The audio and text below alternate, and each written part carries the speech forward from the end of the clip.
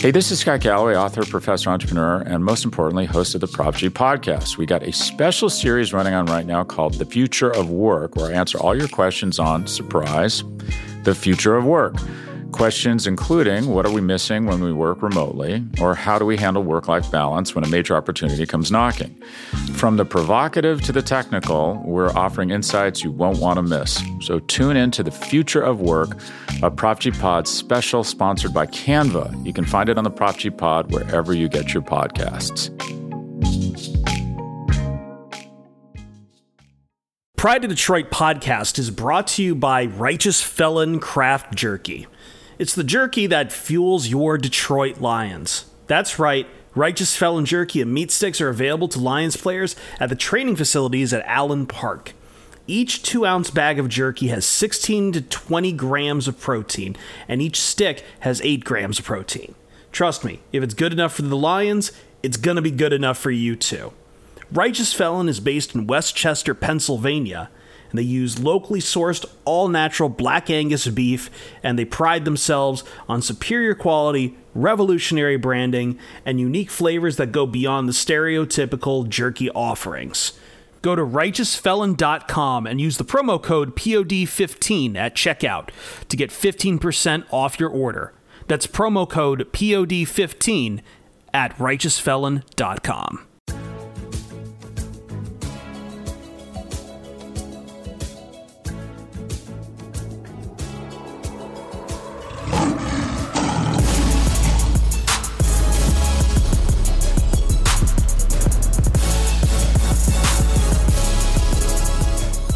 Welcome to the Pride of Detroit PODcast, prideofdetroit.com, Pride of Detroit on Twitter, Pride of Detroit on Facebook. That's staying in, Jeremy, but I was muted, so thank you. You're welcome.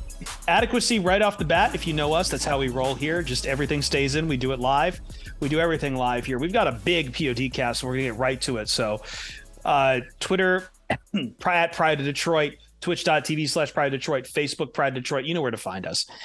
It's time to talk all kinds of things I forget the Alice in Wonderland float. Anyway, I'm Chris Perfett, the adequate host. Jeremy Reisman, the fearless leader, is over here, and he's doing a better job than I ever will. So, you say that now, but I am officially getting dragged into NFL draft talk this week. There's no avoiding it with the NFL Combine last week. So you didn't already? We'll see how I do. Are you ready for spicy takes about quarterbacks? Are you ready to declare that you don't want any kind of athleticism near your quarterback at all? Yes. Okay. Great. Fantastic. Ryan Matthews Back is the rock guy. at Ryan_POD is here as well. Hello, Ryan. Hi, Chris. If you want to hear all of Jeremy's combine takes, you can just listen to another podcast that he does. Are we just both ganging up on him on jealousy now for this? I mean, what's fair is fair. Yeah. I want to talk NFL stuff sometime. But speaking of talking NFL stuff, though, we've got a fourth guest here. That's right. We have finally, I was once again floored by this, so we have to offer a deep apology and also welcome in Tony Brown, a.k.a. Darth Hippo. I know he's Darth Hippo on Twitch. Are you Darth Hippo on Twitter as well, Tony? There's no Twitter. Okay. No, my Twitter's on the screen. Brown _Tony 1. Don't follow me. At Brown_Tony 1. It's just not worth it. Well, here's why we have to apologize, because like Laura from nearly a couple dozen streams ago, your charity drive donation to join us on the podcast was not from the last Movember, but from several Movembers ago. I think 2019. That's what it was. Different time. Hey, there's no expiration date on this coupon, all right? 4 years, come in and cash it in. We don't care. I will donate all the money that I can find if I don't have to go back to 2019. Let's not. Yeah, you know what? I think we actually spared Tony, to be completely honest. He didn't have to talk at all about the Matt Patricia era. You're joining us in a very by the way, that might be Eagles linebacker coach Matt Patricia very soon. Oh boy. Oh my goodness. we can't get into that right now. We won't have any talk. Yeah. Anyway, we've got a lot. So Tony's going to join us for the first half of this podcast. Thank you, Tony. Thank you for your donation. Anything you want to plug about yourself real quick before we jump in, because obviously you've given us generously to our causes. So by all means, and you're like a regular for us here on Twitch for Pride Detroit as well. So floor is yours for anything. I think I'm a founder. I don't have anything to plug. I have something cool to share though. Oh, really? What is it? Back in like, I don't know, maybe I was like 9 or 10. There was like a celebrity tournament at the high school that my parents worked at. And Herman Moore and Corey Schlesinger both showed up to play basketball. And I had these nice Lions shoes. And they're old school. And it's a little faded now. But I got Bubbles on there. And we got Herman Moore on this one. It belongs in the museum. The face mask breaker Corey Schlesinger on this one. I love it. I think that shoe should have a neck roll though for your ankle. It really should. A neck roll in there at the around for the ankles, right? Yeah, yeah. Achilles protection. Yes, that's right. Kneecaps, man. We've got a lot to talk about. I've said that about 18 times now. We've got some quotes that I want to get into right away, but I think I'll try to lead it off. I'm jumping out of order on this rundown, Jeremy. But I want to, but Campbell and Brad Holmes were talking with people this week, and I want to actually start with Dan Campbell. Some of these quotes I think people read too much into, but I think this is an interesting one that Campbell has about free agency. He says about the roster, quote, "We don't need to acquire these high level. You're paying the most for these guys because they're rated the number one guy in free agency at that position. We just need to get better. Let's just get better in the areas we need to get better at and focus on that." I think that's always been the focus. I find that completely reasonable, to be honest. However, because we are also in the business of trying to have topics to talk about, Jeremy, does this mean the Lions are going to be boring in free agency, or they're just going to re-sign their own guys? I think it does. I think it kind of does a little bit, because that's what they've been. And they've seen success doing that, right? Building through the draft. They've had all this high draft capital and they're turning it into good players. And that does seem like a very good way to build yourself out of the trenches, right? That to literally start a rebuild, you add a bunch of young players and you get better through that. My question is, does that ever change? Will Brad Holmes ever adopt the aggressive mentality in free agency or via trade? Because we certainly know Les Snead, his protege in Los Angeles, did that. And so I'm kind of curious. And Brad Holmes and Dan Campbell have both been very consistent in saying, this is who we are. This is who we're going to be. We aren't going to change just because we're in a better position or just because we have more salary cap resources. And I'm a little torn, honestly. Part of me wants to be the big exciting team in free agency, but part of me also recognizes that teams that win in March don't necessarily win in February, right? But I don't know. I've been on this podcast before and said I'm pro getting Jalen Ramsey. I think here's the thing. There's a risk for me to being unrisky. The biggest risk of all is never taking. I'm not quite that, but I think, and listen, being a team like the Packers, being a team like the Steelers, we'd all take that, right? But those are also teams that notoriously don't spend in free agency at all, and they haven't gotten over the hump in a while. They've been kind of stagnant for a while. And listen, if the Lions want to get to that point for a while, sure, and then take their risks, but I get the feeling like this is going to be a boring team in free agency annually, and we're just going to have to get used to that, and I don't know how I feel about it. I'm a little torn. Yeah, I think to your point, Jeremy, as Lion fans, we've been in the position where the Lions have been splashy. Yeah. We've been in the position where Rick Wagner becomes the highest paid right tackle of all time. Sure. Okay. Now I agree with you in the sense that like the Packers have, sort of plateaued, so to speak, just because of their, unwillingness to do business in March. And the Steelers are kind of the same way, like you said. I think with Brad Holmes and Dan Campbell's approach to free agency, I think it's less about the success they have and more about the way that they're not taking big swings and missing.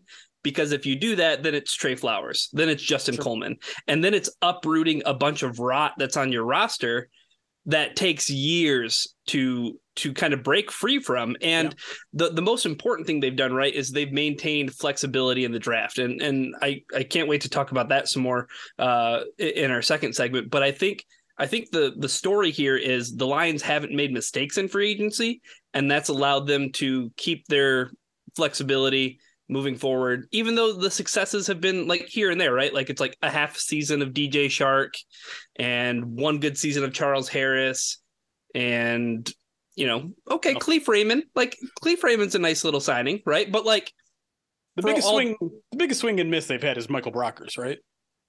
I think so. Yeah, probably. That's not even that big of a swing and miss either. It's definitely not like a Trey Flowers kind of situation, right, for sure.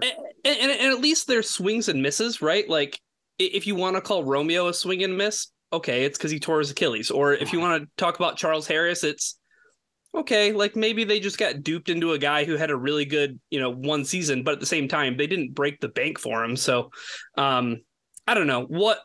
Tony, what do you think of the Lions' approach to free agency under Holmes and Dan Campbell? Like, are you for it, or do you want them to kind of, the one team that has done it, right, is the Cincinnati Bengals, and they've definitely benefited from it. Yeah, see, as a fan, I would like the excitement of being flashy in free agency. I think that it just makes the offseason a little bit more fun. I have new guys to root for, new expectations. But also at this point, for me, Brett Holmes and Dan Campbell haven't done anything to make me not trust them. So whatever they say, I'm just going to kind of take on the chin and say, okay, you know what you're doing. If we go out there and we end up trading for Jalen Ramsey, I trust them because they had the conversation, the sit down with him, and he said, and he had the right mindset for them. And if they don't, then he didn't have the right mindset. And I think that I'm just like blindly trusting everything that Brad Holmes and Dan Campbell do at this point, which is kind of boring. But to hell with it. Like, we haven't had a good GM in Detroit in my entire life. So I think it's just fun to be happy and stagnant with whatever that they're doing right now and whatever they choose to do. I think it's also a testament to just how good of a core they have right now, as far as like, and how much they trust themselves in development as well. Like, there's definitely places they could get better at, but what was the big splashy thing? It was Shark last year. I think it was probably the splashiest thing they really did. Yeah. I want to be clear. Like, I think that they're still going to be aggressive in attacking positions of need, just not with the elite talent, right? Like, we saw them overturn the wide receiver room last year. They could very well do that to the corner room this year, just not with the top two guys that are out there. Yeah, I don't think they're going to be attacking. The NFL put out their like top 101 free agents. I don't think they're going to be attacking like the top 10 or even 20 or 30 going after like a James Bradbury or something like that. That would be cool if they did, but I just don't. I think they understand, like, it's kind of the same thing they did last year, like make the roster good enough to go into the draft without any glaring holes. Yeah. Moving on to Brad Holmes, there are two particular quotes we should talk about from him. The real quick one is actually, no, I want to switch it around. I want to actually go to the quarterback talk, because the whole world got blown up by quarterback in the draft because Anthony Richardson ran like a demon, a 10.0 RAS card. It has sparked all kinds of hobnobbing craziness, levels that I wasn't expecting. Even though Geno Smith got signed today, Seahawks fans still believe. Now Seahawks fans are talking about they want him in a top 5. So suddenly 6 might not even, because of what Richardson did at the combine. Quarterback has suddenly become not just a Bryce Young and CJ Stroud 2-horse team, a race for most people watching the league. Now, granted, we've seen this every year. Sometimes the heat from the combine fizzles out, and guys who you kind of expect to go, like you kind of expect, it's like, oh, it sounds like it'll be 1, 2, 3 quarterbacks. A lot of those times, those years don't happen. But that's the atmosphere we've got. And Brad Holmes focused mostly on talking about backup, saying it just makes sense. Obviously, we like Jared. He's our starter. We don't have a lot behind him. But Dan Campbell opened up the door to talking about quarterback at number 6. And as always, Jeremy, Ryan, you have to say Jared Goff is your guy. You have to keep doing that. But DC also adds, we also know he's not going to be here for the next 10 years. It's not like Jared Goff is a rookie. So certainly our eyes are potentially on a quarterback. The question is, where do you acquire that at? And that's something Brad and I kick around all the time, but we don't feel like we're pressed right now. Jeremy, we talked about this last week. And I think, we talked about how, for better or worse, the Packers were always that team who, even though they had a great thing with Brett Favre, they looked to the future and picked up Aaron Rodgers. And if the Lions are a team that's going to compete in the future, if they're going to succeed at their goals of winning the NFC North, this might be the last time they get a top 10 pick. And with value on quarterback, you have to have a top 10 pick these days to get a quarterback of any kind of particular value. I'm not saying that's Anthony Richardson. And I'm not saying that Jared Goff is bad. People apparently think this podcast has an agenda against Jared Goff. But everything he just said is reasonable. Jared Goff is not a rookie. Jared Goff's contract comes up next season, then the season after, and maybe you could franchise tag him. But that's not long-term at all. So everything he's saying is reasonable, but I guess is where I turn over to Jeremy and say, why do you hate Jared Goff? Well, no, you're right that everything he said was reasonable. I think it's notable that the first time he's ever talked about this, right? Because here we've heard that the Lions are looking at quarterbacks before, but it's always under the guise. Brad Holmes says, it's good business to know the quarterbacks when you're picking that high, because it might affect the value of your pick. It might affect a trade down ability. It might affect a trade up ability. This is the first time. And I think it's also significant that Dan Campbell, the one who's very much more forthcoming than Brad Holmes, is the one who said this. He acknowledged life after Jared Goff. That is something that no one in this organization has even come close to approaching. And so, do I think the Lions are going to draft a quarterback? The answer is still no. But the Lions are thinking about it. The Lions are acknowledging that would make sense to at least consider right now. And that's all I want. I want them to know. I want to know that they know quarterback would make a lot of sense this year if the right guy is there. Now, I'm on record already saying I don't think Anthony Richardson is the guy that you just Dan Campbell said it. You don't need to push this decision. And so if you have any doubts about Anthony Richardson, and he is a very complicated prospect here, then you don't do it. You don't have to do it. The only thing pushing you to do it is what you just said. The Lions are going to have this sort of draft capital in the future, hopefully ever again. I mean, obviously at some point they might, but under Dan Campbell and Brad Holmes, I don't think they're ever going to have an opportunity to grab a quarterback like this. But they can't push it. And I think Anthony Richardson would be pushing it. But if this hype continues as it does, maybe one of those other guys falls down. Maybe Stroud is there. Maybe Bryce Young somehow falls. I doubt it, but maybe, and if that's the situation, maybe you're a little bit more certain about those evaluations, and you really do have to consider it. Again, I still don't think it's going to happen, but I'm happy to hear that they're at least acknowledging that it would make sense for them to consider it. To clarify what you're saying, though, Jeremy, you don't think the Lions are going to load up and spend significant draft capital on a quarterback. And you mean trade up? No. Well, I mean, take one at 6, or maybe even move up or do something like that. Because the other thing about Brad Holmes' comments, right, is he admitted to the media, hey, I screwed up last season. I really screwed the pooch by, going into the season without a backup quarterback, because Tim Boyle was cut, David Blau was gone, and Brad Holmes essentially mixed baseball metaphors with football metaphors and was like, yeah, we were kind of sliding into home plate coming into the season because we didn't have a backup quarterback. And that's something that falls on me. He's like, we need to address that. And he said, whether or not that's through free agency or through the draft remains to be seen, because he brings up a really interesting point about hey, some quarterbacks in free agency might not be ready to commit to a team until they see what they do in the draft, because they want to know, hey, I'm the backup, right? They don't want to get stuck in an awkward position. So I'll pass it here to Tony. Will you draft Tony? Oh, absolutely. I'm on the hype train. 100%. Right. Tony recognizes Tony. You can't pass up a 10 RES. I just don't think you can. If he's there at 6, I think it's worth taking him. The one sentence that really sticks to me out of Dan Campbell's quote is when he's talking about Jared Goff, he says he's bought us time here. He's not even like the short-term plan. Like he might be the plan for this year and maybe the next year, but I don't think they have any plans for Jared Goff past his contract. And so I think that it's worth bringing in. If you have a freak athlete like Anthony Richardson, you can bring him in and he can sit underneath, like he's raw athletic power right now. If he can sit underneath Jared Goff for a year or two, I think that that's best case scenario for me. Yeah. By the way, too, I know people are immediately going to talk about the completion rating for Anthony Richardson being only in the 50s. That sounds a lot like Matthew Stafford, his first few years at Georgia, too. Maybe a little bit.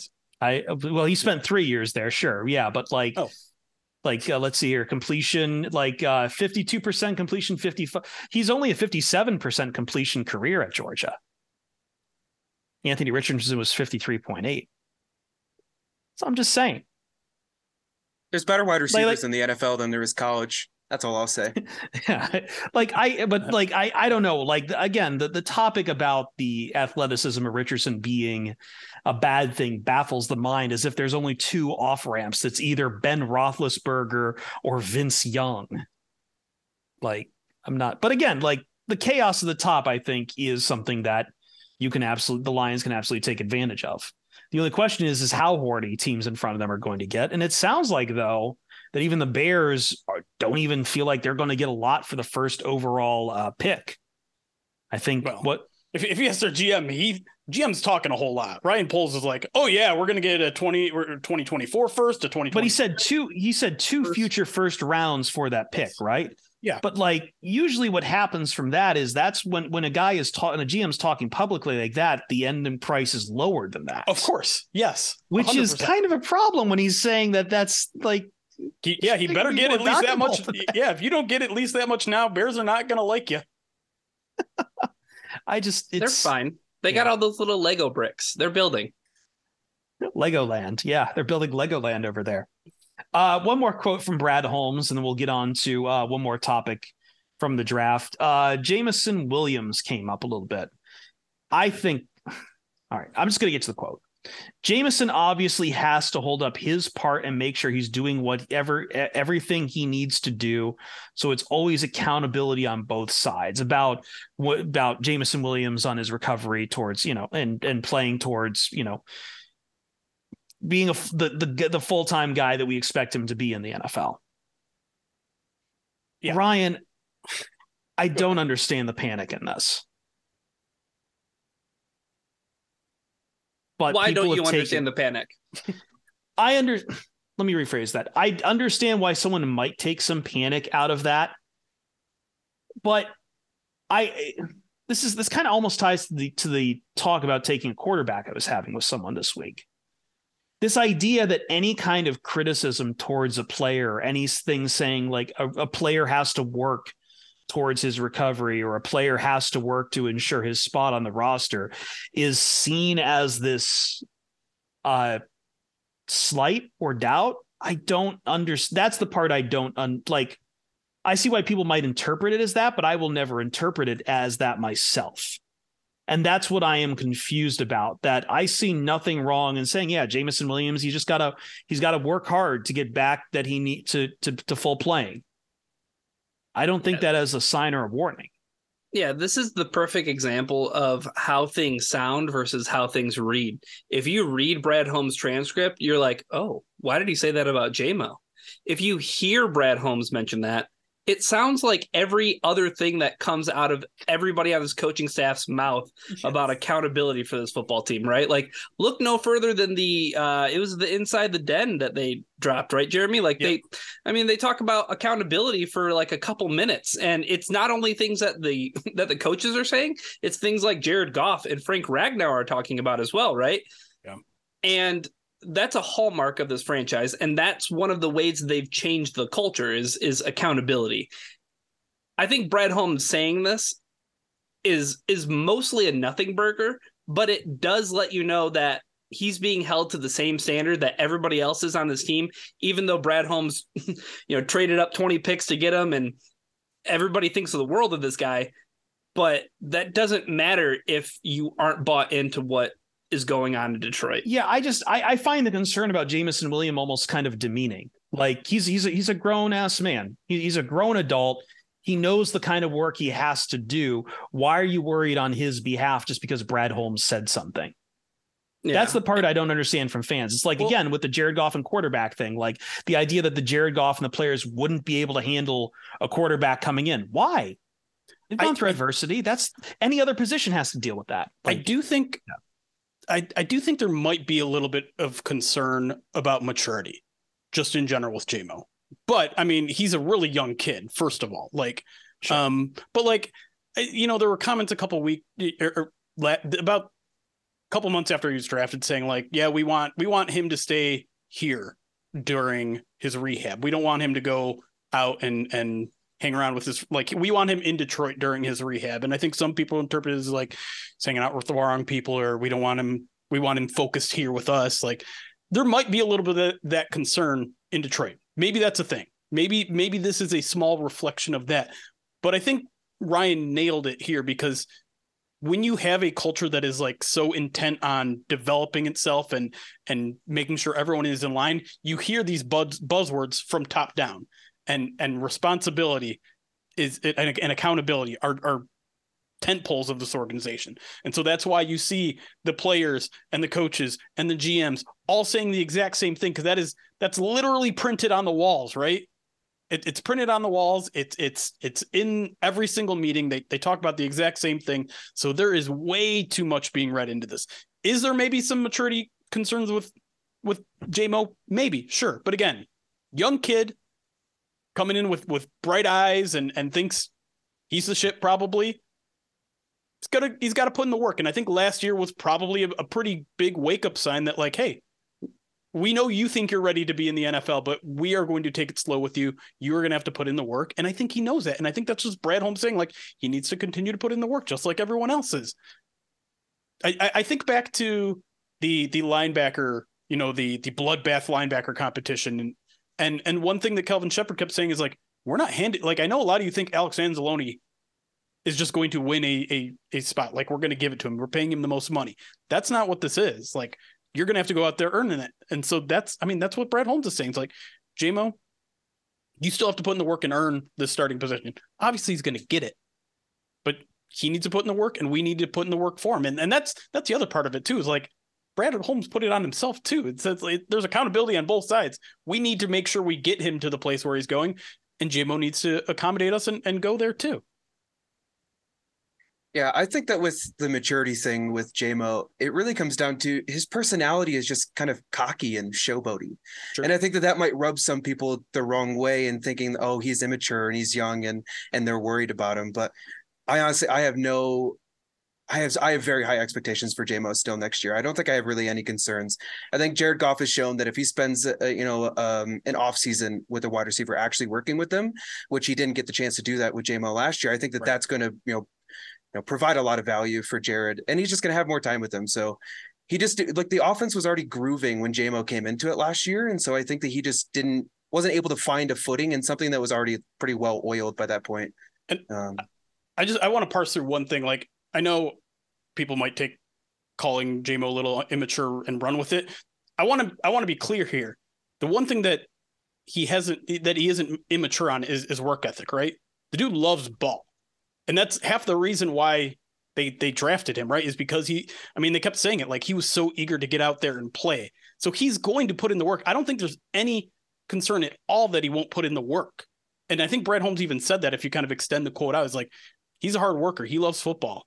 I mean, he wants to be a gunner out there. He wants to be a kick returner out there. He'll do anything to play football. So I have no qualms about him putting in the work to get to where he needs to be.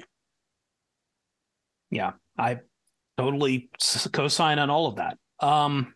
Last bit of news here I want to talk about, and I think some people in chat wanted to make sure we talked about this. And I know it's a sensitive topic a little bit, but news been out the past week or so about Jalen Carter.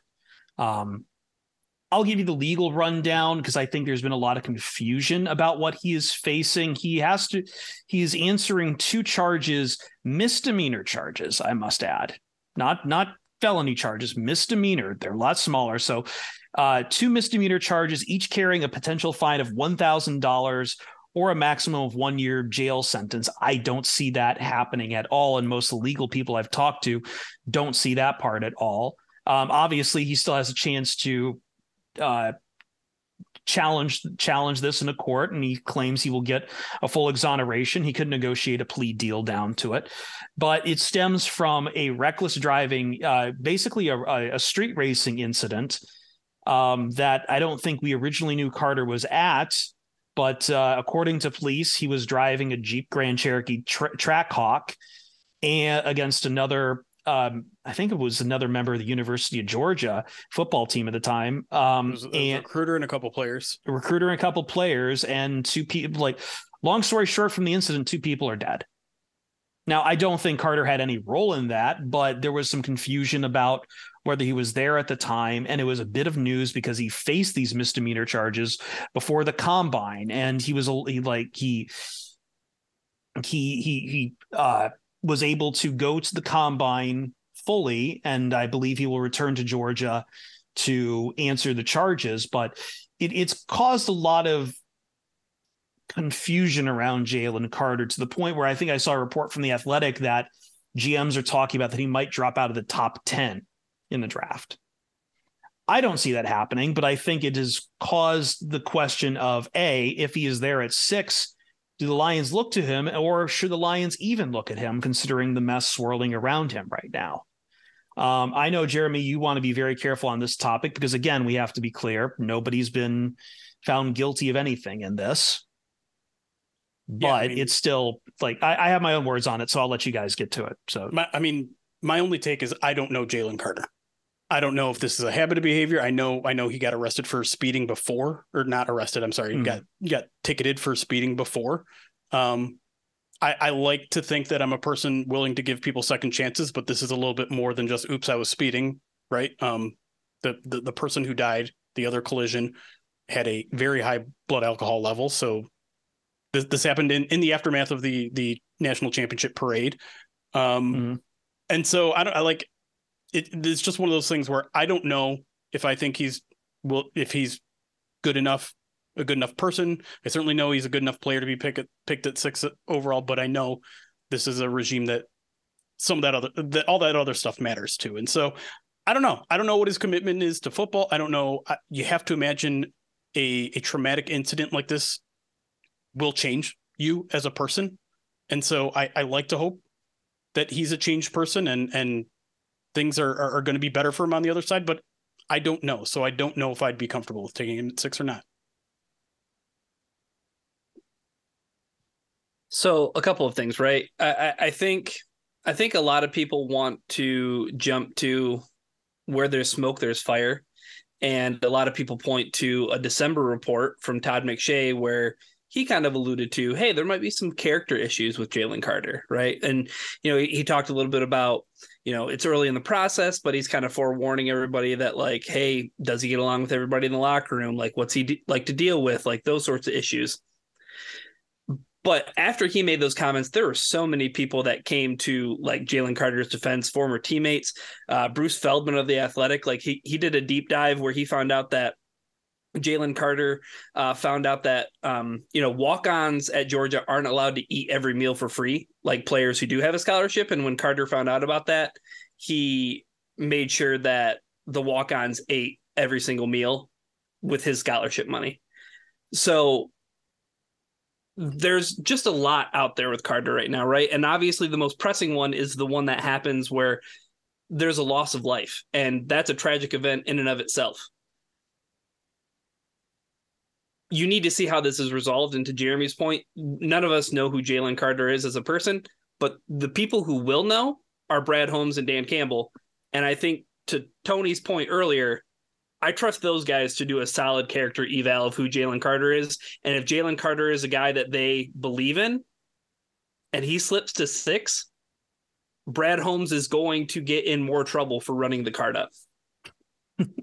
I believe so. I have no judgment to place on him. I think the story is kind of taken off, though, because it's sandwiched in between 2 other incidents with players right now. The first being Brandon Miller from Alabama, who allegedly delivered a firearm to someone who was then that firearm then later used in a murder. And then in the later case, the sandwich, what's been happening over this weekend with NBA's Ja Morant.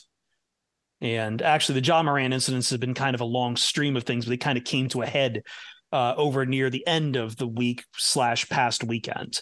So I think it's amplified the Jalen Carter story. And much like the Brandon Miller thing, there's like Brandon Miller can't be charged with anything because there's nothing on the books to charge him with. But it becomes a question regardless, because at the end of the day, someone is dead. So the only question I would have is just a matter of, and this is kind of what Jeremy's talking about, because it's funny you say that, what you guys are talking about there about Brad Holmes and Dan Campbell should know this stuff. And like, I think the NFL will do their investigation to it too. Funny enough, I heard past week, Carmelo Anthony actually had a podcast where he was talking about his run-in with David Stern when he got suspended, and David Stern was like, I know where you sleep, I know who your friends are, and I know what your friends are up to. Do you want to play basketball or do you want to be out in the streets? And that was David Stern. He's a bit of a hard ass.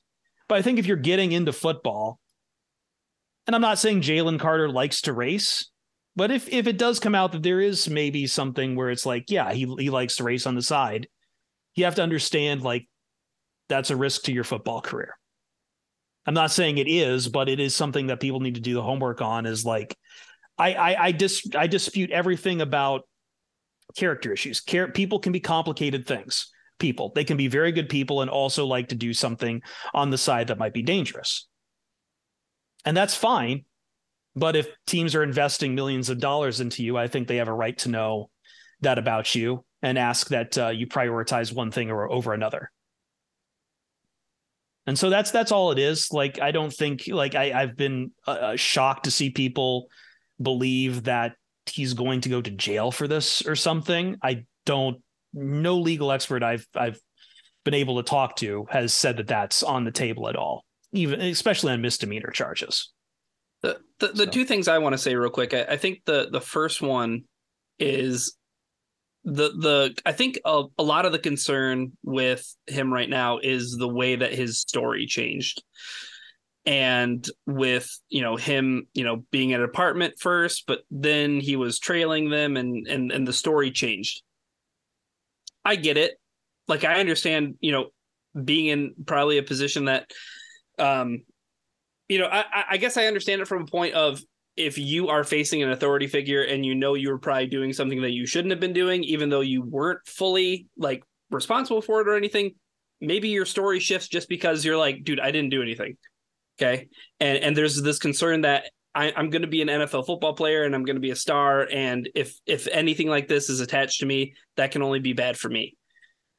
The other thing is, I can't even remember their names, Jeremy, but the Lions and this regime literally they dealt with drunk driving. Yeah. And yep. Obviously they were undrafted free agents and they were players who, probably didn't stand a chance of making the roster. But the reason I don't remember trouble and all that. Yeah. Yeah. The reason I don't remember their names is because the Lions had a zero tolerance policy with it. Yeah. So that's kind of where I'm at with it, Alex Brown, by the way, if anyone is interested, is the one who was driving. Commit that to memory. Charlie Taumapea was the passenger who got hurt. We are over time, so we do need to wrap up here. Tony, any final words? Thank you so much for all your support through these years. But hey, thanks for having me on. This is the hat too that I won during that raffle back in 2019. Oh, wonderful! That's right. It's signed by old Lions running back coach Kyle Kasky. Yeah.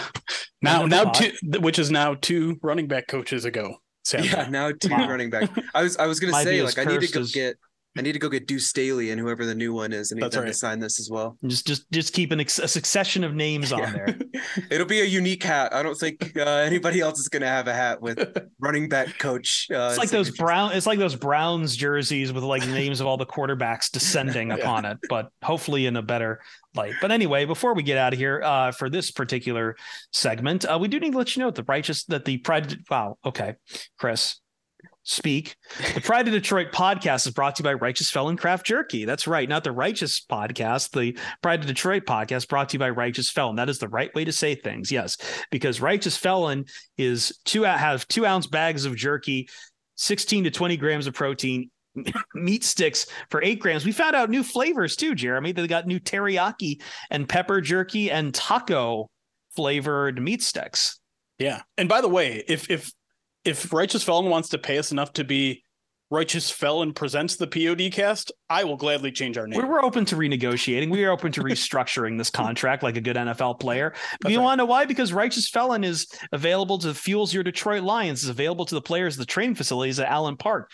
By the way, those training facilities got pretty good grades in the NFLPA report card. We'll talk about that in a scrap sometime because I'm fascinated by that report card.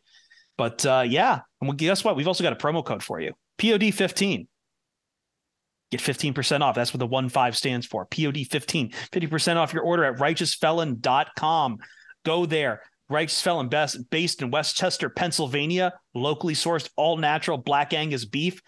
Prides themselves on superior quality, revolutionary branding, and unique flavors. Truffalo Bill.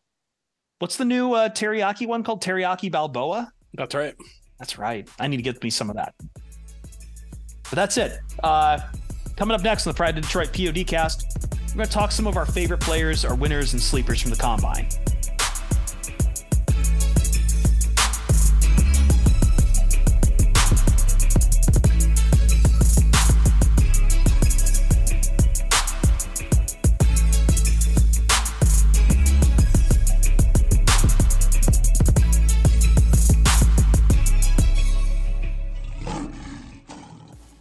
Another day is here, and you're ready for it. What to wear? Check. Breakfast, lunch, and dinner? Check. Planning for what's next and how to save for it? That's where Bank of America can help. For your financial to-dos, Bank of America has experts ready to help get you closer to your goals. Get started at one of our local financial centers or 24/7 in our mobile banking app. Find a location near you at bankofamerica.com/talktous. What would you like the power to do? Mobile banking requires downloading the app and is only available for select devices. Message and data rates may apply. Bank of America N.A., member FDIC.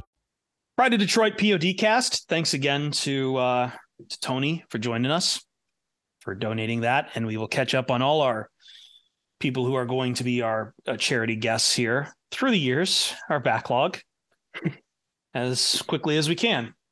But I think for this second segment, since we went long there, we want to talk about some Combine winners and sleepers. Yes, the NFL Combine did happen.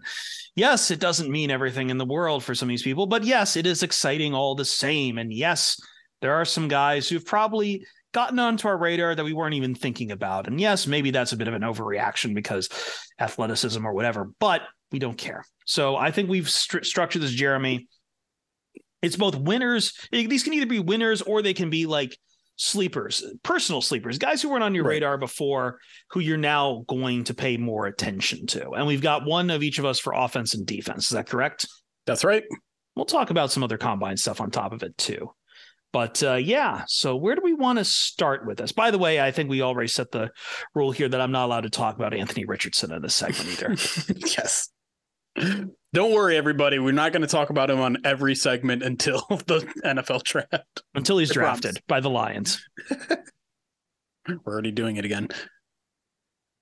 Anyway, how do we want to start? How do we want to go like each of ours for offense? You're just going to go individuals like down the list, Jeremy, Reisman, Chris. Let's all do our offensive pick first. Who wants to go first? I think we all this is kind of neat because I feel like we all kind of try to find different positions, each and every one of us too. So, all right. I was going to say the other thing that I noticed about all of the players that we picked are all players that the Lions might be interested in. Yeah. In one way or another. Yeah. Positionally. Yeah. Go ahead, Jeremy. You kick it off. I'm going to turn in my Wolverine card right away and say that I was impressed by Michigan State wide receiver Jaden Reed. And that's putting aside the whole like weird eye infection thing that he played through, which was a crazy story in and of itself. But he's a guy that showed out at the Senior Bowl, and I kind of raised an eyebrow. And you're like, oh, I don't remember seeing that sort of stuff when Michigan beat him. Anyways, but again, like he put up crazy numbers at the NFL Combine.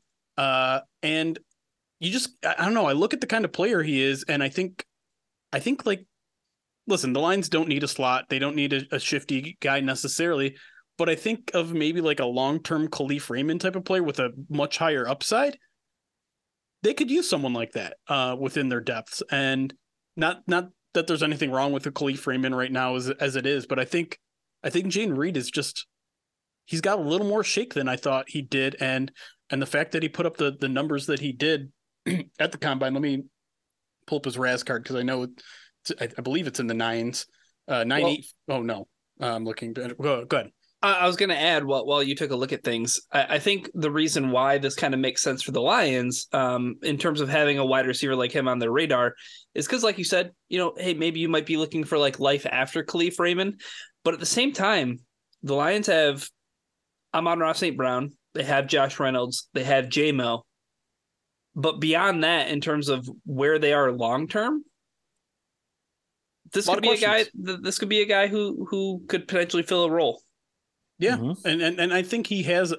I mean, he's probably not a prototypical outside receiver, but I think he can have a little bit of more versatility than some people are maybe, I don't know, fitting him in a certain box. I don't know if he can be a wide receiver too, but I think there's more to him than I thought going into this draft. So he's my sleeper / guy I want to pay a little bit more attention to. Maybe go back and watch some film of his. Yeah, I'll jump right in and I'll say my player on offense that I was. It wasn't somebody who just like burst out of the scene for me. It was somebody that I was keeping an eye on, but now it's a player that I actively want the Detroit Lions to try to nab up in the draft, and it's Georgia's tight end Darnell Washington. Yep, he had a 9.78 RAS overall. We're going to keep doing. We're going to keep plugging Kent's scores because he's a friend of ours. But I like this from you, Ryan. I hope I'm not interrupting on anything here, but like I think I know the hesitancy to pick up anyone at tight end, just given the track record of the Lions in the past of drafting tight ends, but it is a need. And Washington does have that kind of size. He has great speed. And I think the Lions could really use like an upgrade there at tight end to like on a day 2 to just round out the offense and add some more blocking. Like I don't want them to keep going to 6 lineman sets. Yeah. Here's the thing about Darnell Washington, though. He effectively is an extra tackle on the field. Like going into the season, big. He's big. There were people who were talking about like maybe Darnell Washington, if it doesn't work out for him at tight end, he could transition to tackle because he's 6'6", 264. He is a huge mountain of a man, and he has 11-inch hands. And those were on full display when he made one of the most spectacular catches that I've ever seen, literally stabbing a ball out of the air, one-handed against the grain. But that's not what he's known for, and that's not what his role would be in Detroit. His role in Detroit would be, we're going jumbo, and we can do it a lot more often because we have a guy who, as I mentioned, 6'6", 264, but runs a 4.64. Yeah. Has incredible agility for his size. This is a guy who broad jumped 10. Yeah. Like, here's the thing. You get a guy like Darnell Washington out on the field, and a lot of people might think, okay, he's just in there for blocking. You're telling me he can't do what Brock Wright did last year and do it even better than him because he has all the intangibles and all the athleticism? Like, he is a guy that, how many times have the Lions taken a tight end in the first round and it's been just an absolute disaster? At 18, I'm at least entertaining the idea of it. Like, I'm open to it. Over Michael Mayer from Notre Dame. Like that, which might be the way to go. I'm tired of thinking about Notre Dame tight ends. To me, that's the question, though, because he was already, I think, like a borderline first-round talent going in, and now I think he might be a bona fide first-round talent going in. So if you want him, you might have to take him at 18 or trade down. If there's some sort of trade down scenario where the Lions are maybe picking in the 20s, maybe it's a little more tolerable there. Yeah. Go ahead, Chris.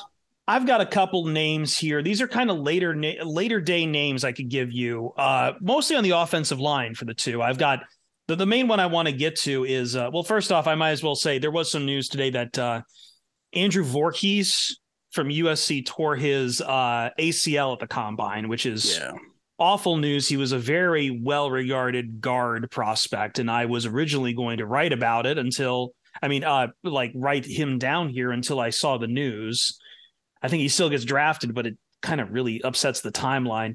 But keeping it in LA, there's another prospect that you can look. I think I've seen people grade him around the fifth round, but honestly, he had such a good combine. I could see him moving up to like probably even the fourth, maybe third, and that's UCLA's John Gaines II.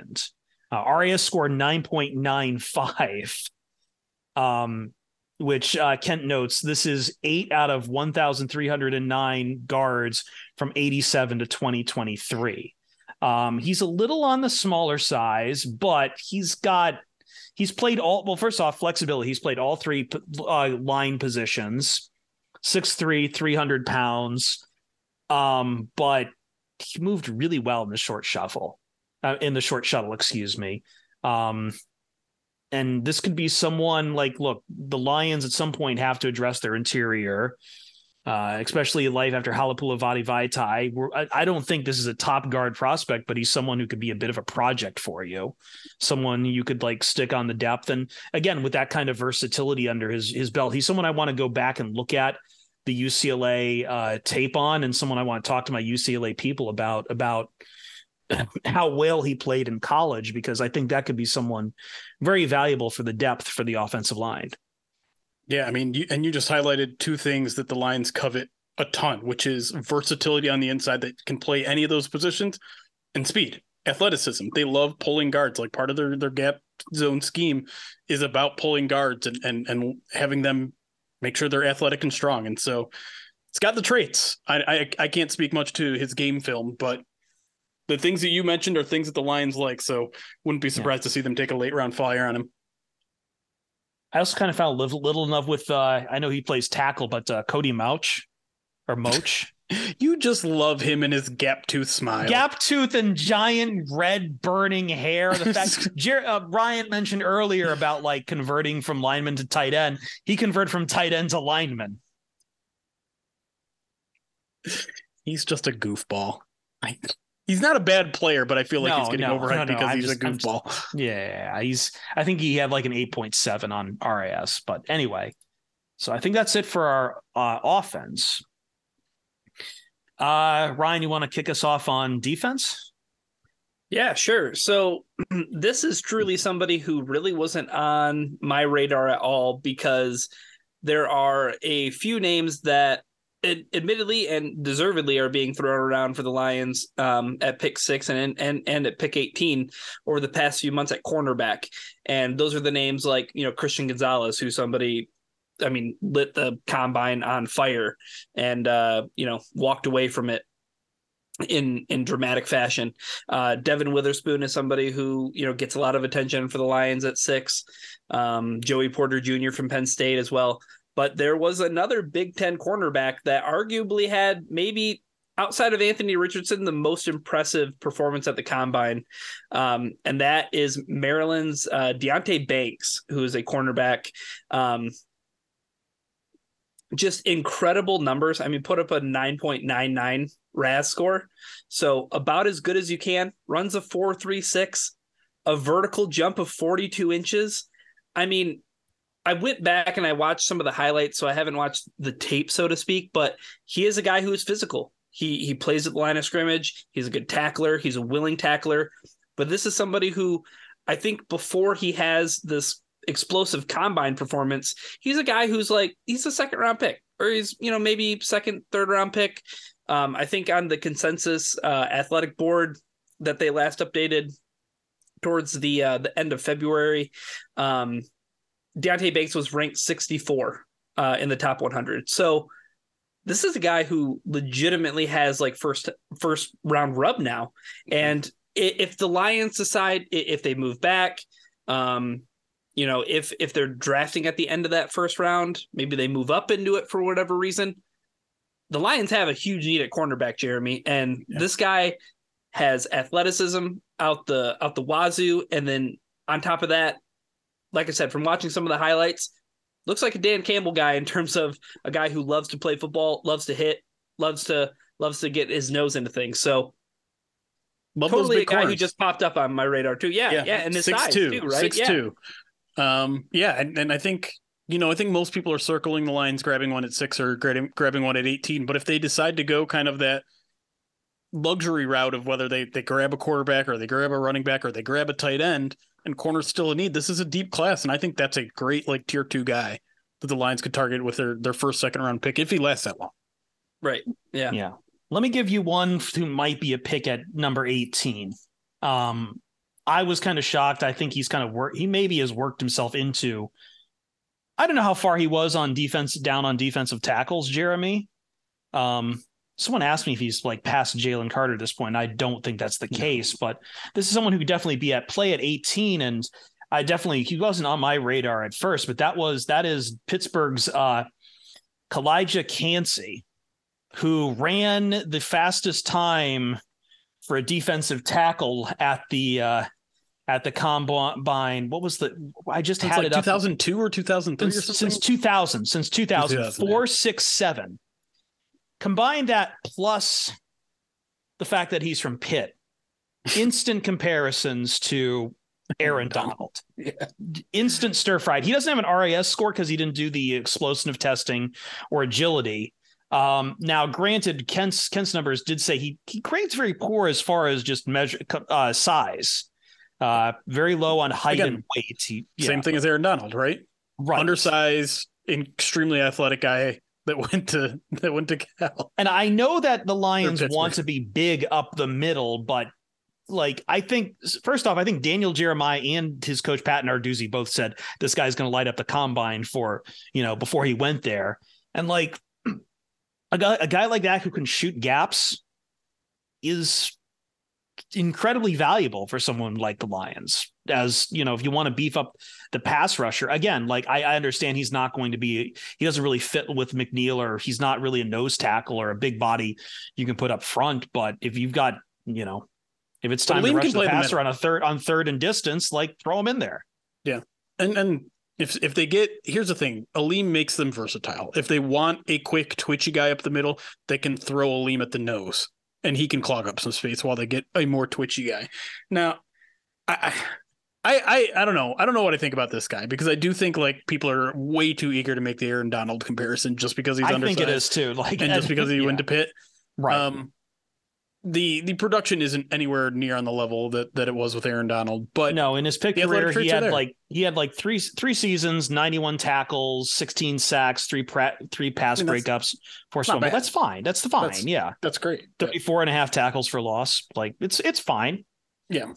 I think the question is, are you willing to spend your later first round pick on him, or or is he someone who, like, if he falls to day 2, you're just going to snap up as soon as he's there? This might be one of those things where maybe, like, I don't know, Holmes could even trade up for it. He's hard for me to gauge. Why I'm interested in him right now is it's hard for me to gauge where he's going to go. Yeah. And listen, when you come off a combine and you have an extremely athletic guy like that, his stock is going to be very high right now. It'll probably cool off by the time we hit April. Sure. Let me stick on the defensive line, because I think maybe the guy that had the best overall combine of anybody. Like we know the quarterbacks get a bunch of praise. Bijan gets a lot of praise for his athletic traits. I think I have to go with Adetomiwa Adebawore. You practiced that for a while. I did. The edge rusher / I think he can kick inside too, from Northwestern. And the reason why I don't think he gets enough attention is because as an edge rusher, he finished, I think, fifth or sixth in his 40 time, and that's what everyone obsesses over. By the way, finishing fifth or sixth is good. That's still really good. Yeah, he was on my short list too. He did it at 282. Yeah, he was on my short list here to talk about this too, because the man's a monster. Most of these other edge guys that are running in the 4.4s, they're at the 250 mark. They're 250, maybe 260. No one's at 282 doing this. In relative to his size, that is an insane score. Just absolutely ridiculous. And you look at the 10 split, which was unofficial, but also in the 98th percentile. Everything this man did was the jumps, again, 94th, 95th percentile. He's just an athletic freak, but he's got the size. So he can be on the edge. You can slide him inside.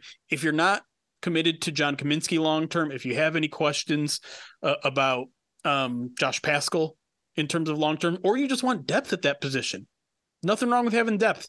What have we said this whole entire offseason? Yeah, edge is looking pretty good right now, but you can never have too much of a good thing, especially when it comes to the defensive line.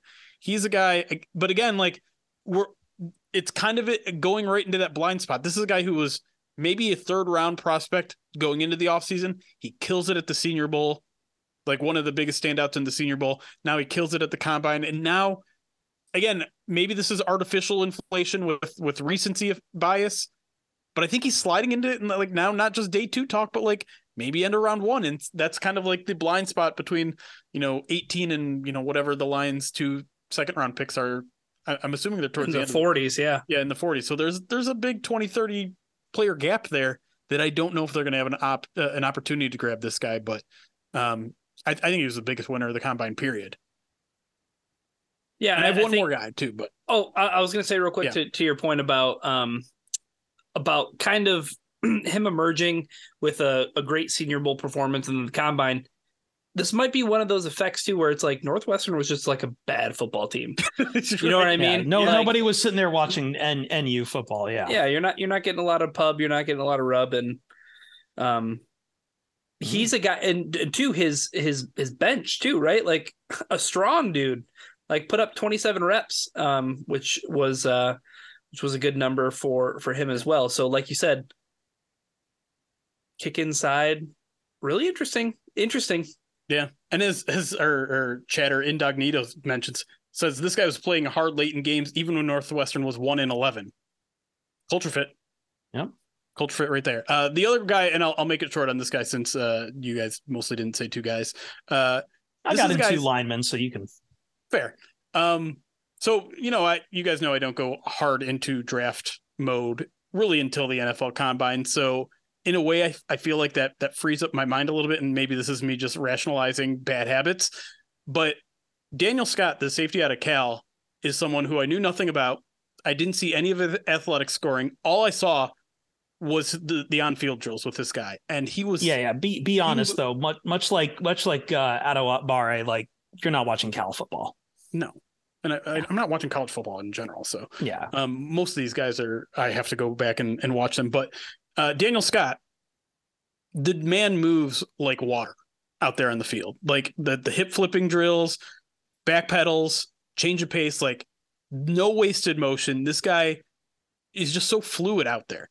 And test it. And then I went back and looked at his testing, and of course, off the charts. He had one of the best, I think the second best 40 amongst the safety class. The trick with him, though, is he's 25, I think.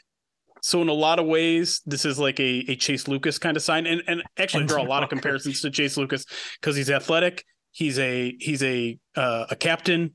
He's a highly intelligent guy out there. You look at some of his tape that I've seen, and he's very instinctive out there. So he's a smart player with athletic traits. Who's 25, he's going to be a pretty mature guy out there on the team. So you want to take like a second stab at a Chase Lucas type late in this draft. I'd say keep your eyes on Daniel Scott. Guys, we did it. Like we had an in-depth draft. Oh my God, look at us. We are NFL scouts now. Isn't this the dream of every vlogger, to just be scouting? Dudes be scouting. It's a wrong dream for me then. I think we got through all of them. And we got through all of this without talking too much about Anthony Richardson. The one person who wants to talk about him keeps on bringing him up. I really want to talk about him. We have so many more weeks to talk about Anthony Richardson, Chris. Well, we did it last week, so I'm like, I'm fine. I'm not charged up again yet. If somebody wants to put together some music, a little musical composition, God, just like with kind of like Tua talk, you got to think about something clever. With Richard Anthony season. Richard season. Come on, let's go. Chris, nobody does things. Fetch work. I know nobody does things for me anyway. Like I'm the nobody on this podcast anyway. So like my obsession's not going to stick. Let's get out of here. What was that face? Oh, we're still live, are we? Well, it's still Sure. rolling. I think so. Anyway, this has been the POD cast for myself, Chris Perfett, for Jeremy Reisman, for Ryan Matthews. And by the way, thank you again to Tony and all of our generous donors during Movember, which will be coming again in just a mere 8 months. We hope to have you then. We hope to have you at all times in between. No POD cast next week. We will have a free agency preview for you, though, later in the week. And we'll have mailbag coming and potentially a first bite as well with someone whose name we've mentioned on this podcast more than Anthony Richardson. About the same. About the same. What are we doing? We'll see you Starside. Goodbye, everyone.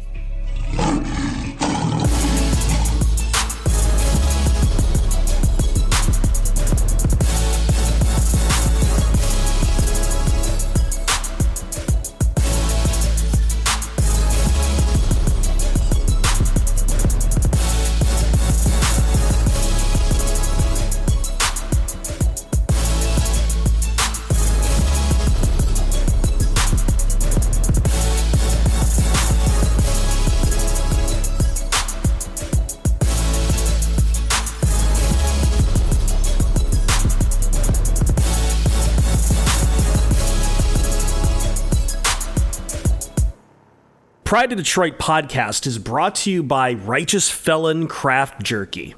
It's the jerky that fuels your Detroit Lions. That's right, Righteous Felon Jerky and meat sticks are available to Lions players at the training facilities at Allen Park.